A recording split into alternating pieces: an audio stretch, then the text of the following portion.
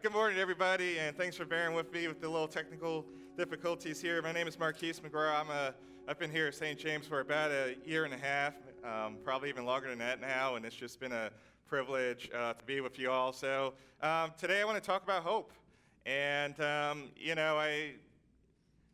was like, where do you start talking about hope? So when I think about hope, right, one of my favorite all-time verses in the Bible when I was a child was the good old Jeremiah 29:11.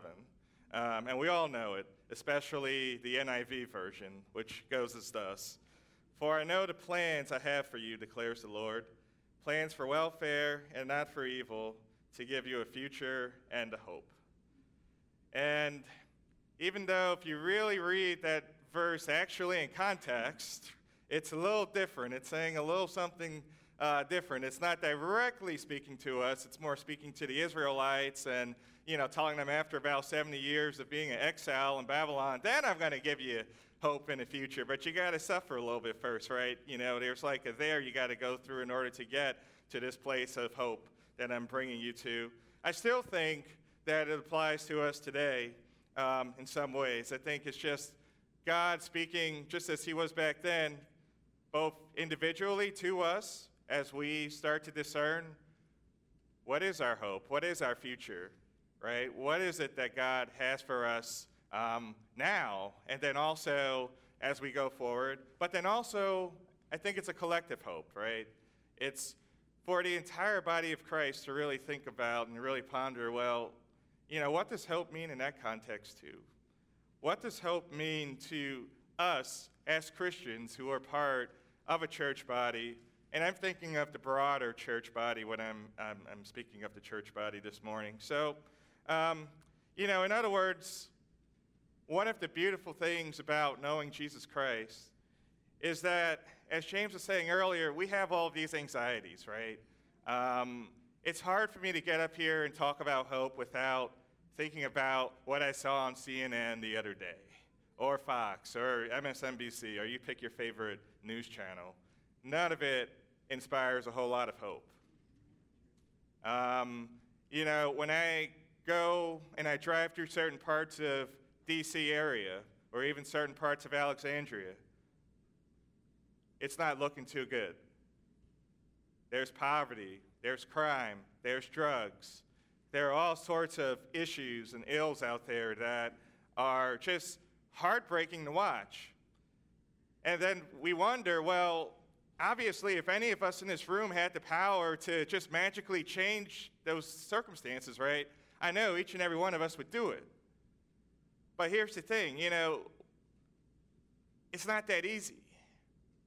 And so we, have to kind of often live in this dissonance where, we want to say, oh, yeah, Jeremiah 29:11, yeah, your life's going to be great, yeah.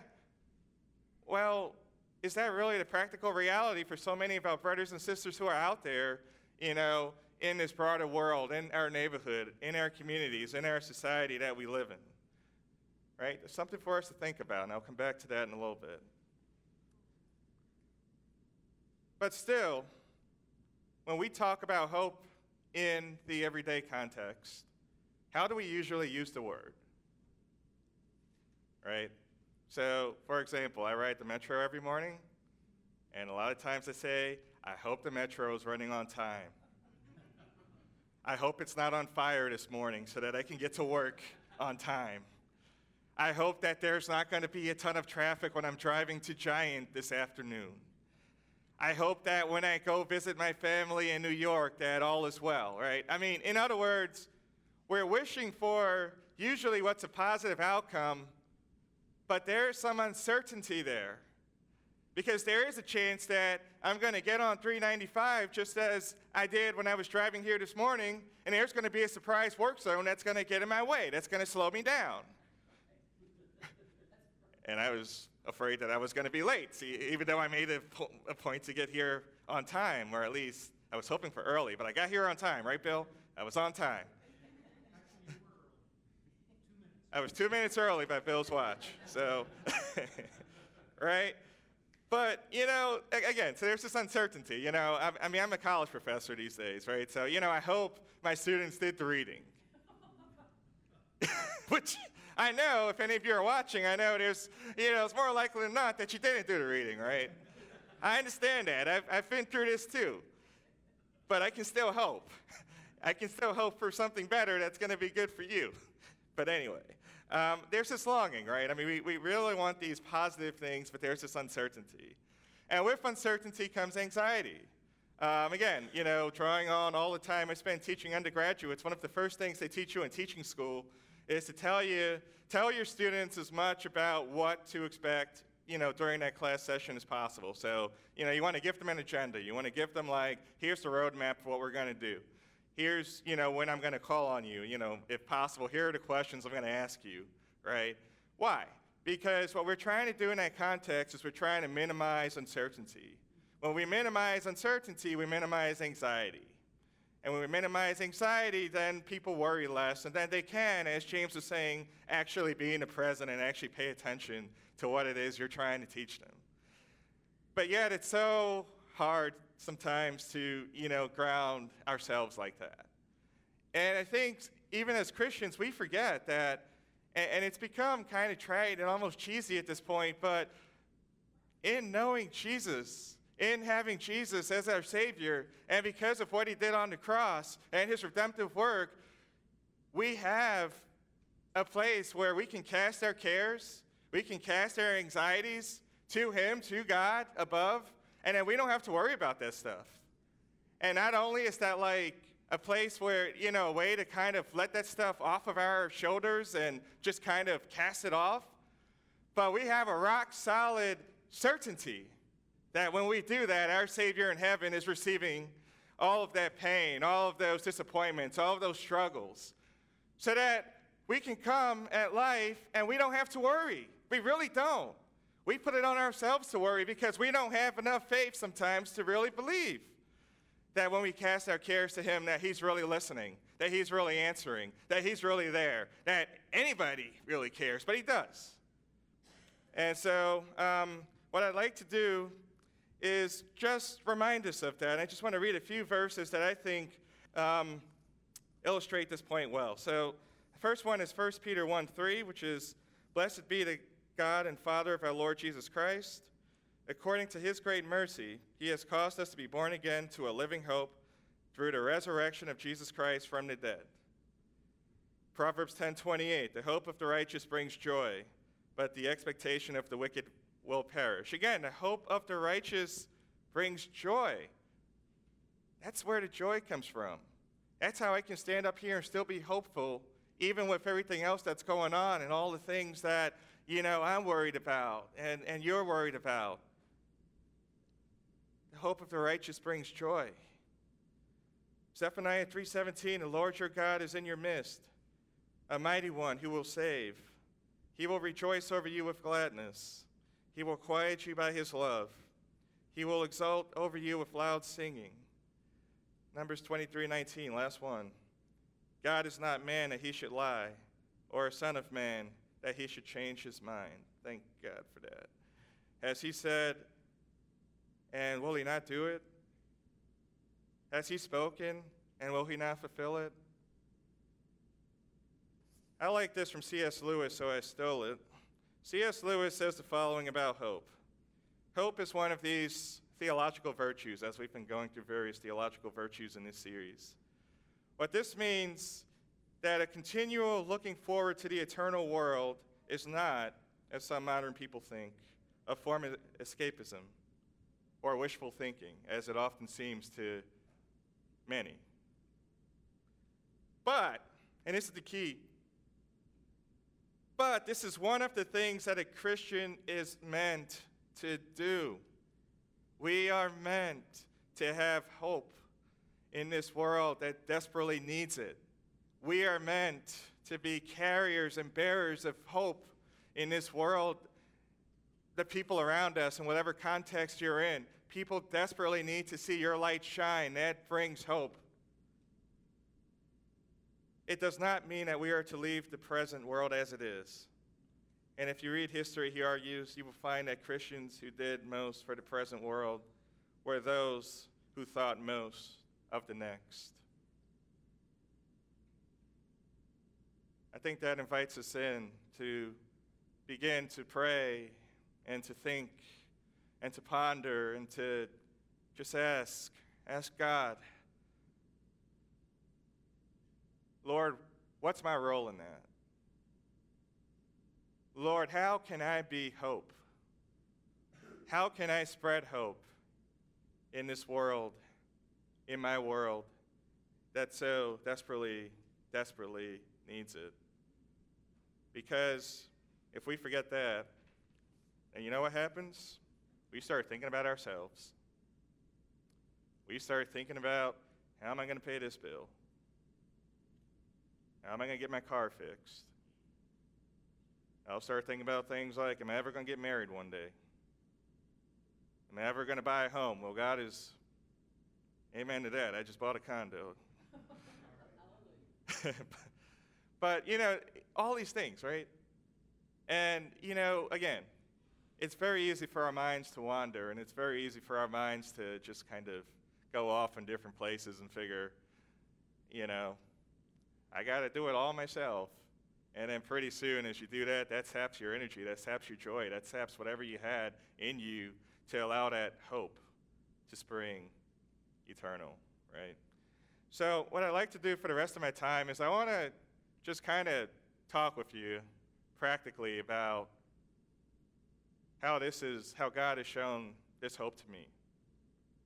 Hope that's okay with you all, because I've been on a journey about as long as I've been at this church, if not longer, probably longer. I'll spare you some of the details, but I got to tell you some of the details because I see God working, at least in my own life. I moved to the D.C. area for the third time in 2016. That was after I spent a year teaching at a small liberal arts college in the Northeast up in Vermont, where I dearly loved my colleagues and faculty, but I, being a New Yorker, just couldn't adjust to living in a small town of 7,000, right? And so I thought that was it. When I took that job, I saw like all these signs leading me, that this is where God wanted me to be. And then 6 months later, that all fell apart. So I found myself here in D.C., and for the past 3 years, I found myself working for the federal government. I've enjoyed that work, and I've enjoyed, being there. But I still wasn't where I felt like God was really leading me to be, or what God was calling me to do, right? I felt like I had some gifts that weren't really being used to benefit the people who really needed them. And I personally am just not a fan of office jobs. And again, God creates all of us uniquely to be uniquely gifted for whatever it is he has for me to do. And like if there's a mismatch, sometimes you just know. So as I came here to St. James, I spent a lot of time talking with Pastor James, Annette James, and Megan, and a lot of you about my journey. And I ultimately discerned that God was leading me toward some kind of ministry work. And so for a year and a half or so, I started thinking, what was that going to look like? And really discerning, well, God, are you calling me to preach? Or are you calling me to do something in a church context? What is it that you're calling me to do? Now, I have always enjoyed teaching, and I like to think I'm good at it. And my evaluations have been pretty good. So I'm going to assume that if other people say I'm pretty good at it, then I must be pretty good at it. And I'm not saying that to toot my own horn. I'm just saying, sometimes you know what it is that God has uniquely gifted you to do just by how those gifts manifest themselves out in the world. And you get signs and you get feedback that this is where you belong. So long story short, I started looking at seminaries. I went up to Princeton. I went out to Fuller in California, and Wesley, and one other school I'm forgetting right now. And I really started to I wanted to get a sense of God, is this what you're leading me to? Are you leading me to a pastor kind of gig? I went to Princeton, and I was it was weird. I ended up getting together with these a group of other men who were also there for that visit weekend, and they were like, "Yeah, we don't think that like God is like calling you to like leave your context in D.C." And so I was like, "Okay." And then I got on the metro the next morning, and I happened to be at the back of the train, and there was a guy there, a gentleman who just asked me a very innocent question: "Is the yellow line running today?" So that he can get to work. I said, "Oh yeah, you just missed it. It's actually running today. You just missed it. You gotta wait 5 minutes. You'll be good." He's like, "Okay, good, because I gotta get to work." He's like, and then we just kind of struck up a quick little conversation. He said, "Yeah." I said, "What do you do?" He's like, "Oh yeah, I work in security." And he's like, I was doing a job down here in Crystal City, and he's like, "Oh, by the way," yeah, he's like, "and then I got to do security at the convention center." I was like, "Man, you work both those places?" He's like, "Yeah, and I work at Ann Taylor too." And I was just like, "Man." And he's like, "You got to do what you got to do, right?" And so I didn't really think much of that conversation until I got on the metro. I got on the train. My train came. I sat down. Holy Spirit was like, "That man has 3 jobs. And you mean to tell me that you can't do more than one?" And so I just started putting these pieces together.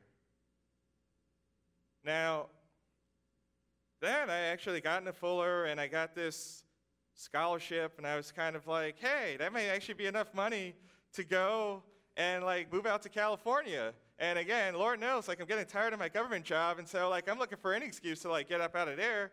So this was the first thing that came to mind, and so I said, hey, let's do that. Yeah, I would love to live in LA. The weather is nice. It's not as humid as DC. And it would be kind of cool to like be around other Christians and kind of commune and all of that. But there was still that little problem, which is that little conversation I had with the guy on the train and the conversation I had with the folks at Princeton. And so I started, and you remember, I was like super excited. Like I'd already started thinking about like, oh yeah, when am I gonna get the moving truck, and like, where am I gonna live, and how am I gonna like pay for rent, because obviously, they weren't covering that. And so I remember distinctly. So around Memorial Day weekend, it was about a weekend before Memorial Day, I mentioned to James, I said, I don't know how I'm going to get money to pay the rent, when I move out to LA, but I do know this. Like, I know that the following happened. I know that right before I went to Princeton, somebody sent me an email. It was an email from a professor at American University. And she asked me if I could come in and teach a class that spring. They were looking for somebody to teach a public finance class. And so we went back and forth, and I was hired to do it. I did it. There were some moments where I was kind of like, why am I here? Like, I walked in, and like the students were like so stone-faced. I mean, because they're not like economics students, and my course was a requirement for them. They just had to get through me so that they could graduate. So, I was like, okay, like, I didn't do anything to you, like, geez, like. So it went okay. We got through the course, right? And then I said, all right, that was fun, but I don't think I'm doing that again. Well, that weekend before Memorial Day, I'm sitting here talking with James. I'm like, yeah, I would love to actually, like, teach when I get out to LA.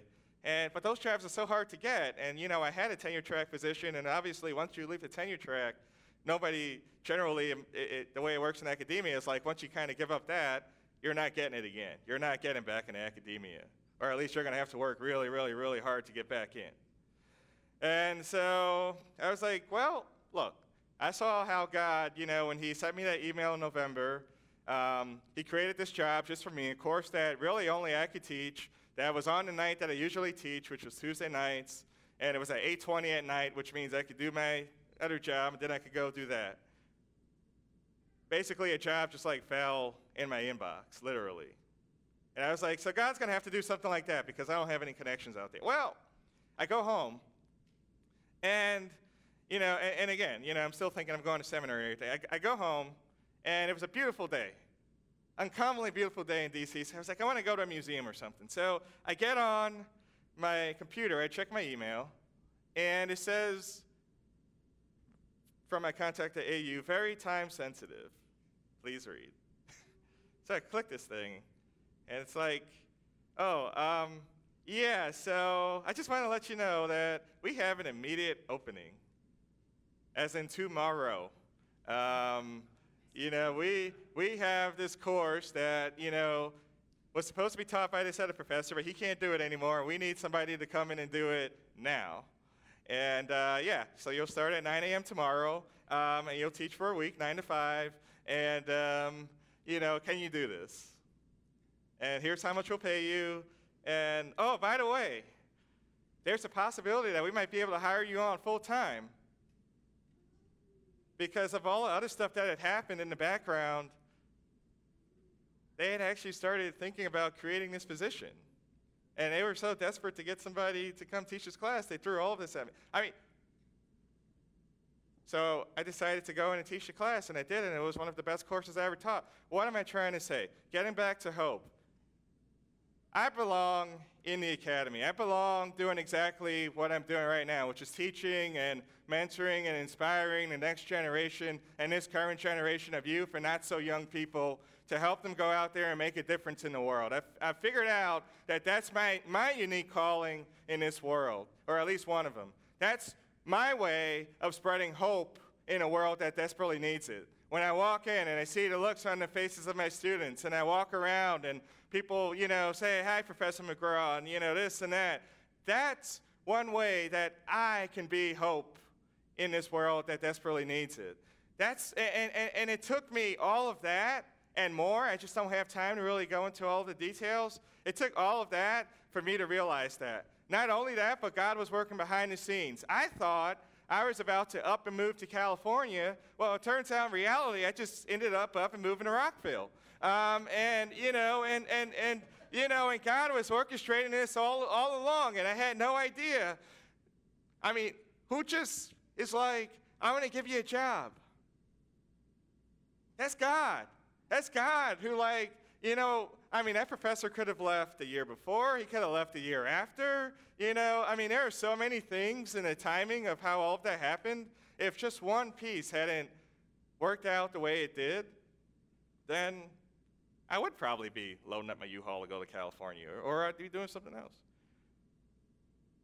The fact that God was able to order my steps and do all that stuff without even me knowing that God was doing all that stuff, that gives me hope.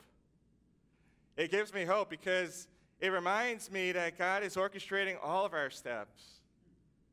It gives me hope because even when we can't see, in fact, hope it's less about what we can see and it's more about believing in what we can't see. In other words, it's more about, having faith that we're going to get to the place that God wants us to be at.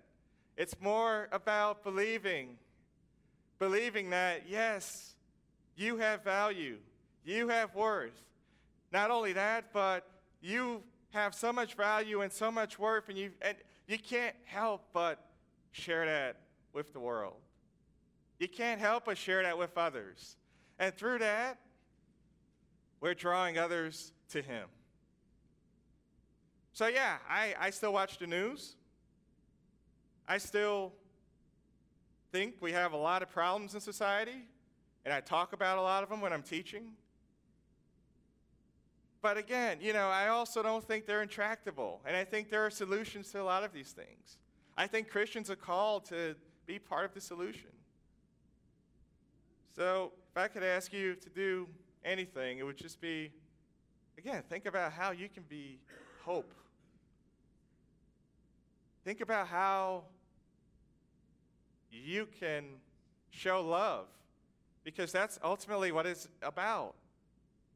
The more hopeful you are, the more loving you're going to be. Why? Because the more present you're going to be, the more in the moment you're going to be. I'd rather be doing that than worried about, how's this bill going to get paid? How's this bill going to get paid? What's going to happen to that family member? What's going to happen in that situation? And not to minimize that, because there's a lot of that we end up having to do. It's just human. It's just a human condition. But believing that there is a better place that we can get to through hope. And I'm not even talking about later on up in heaven. I'm talking about the here and now. that we can build stronger church communities. We can uniquely just embody hope. So, yeah, I'm going to leave you with that.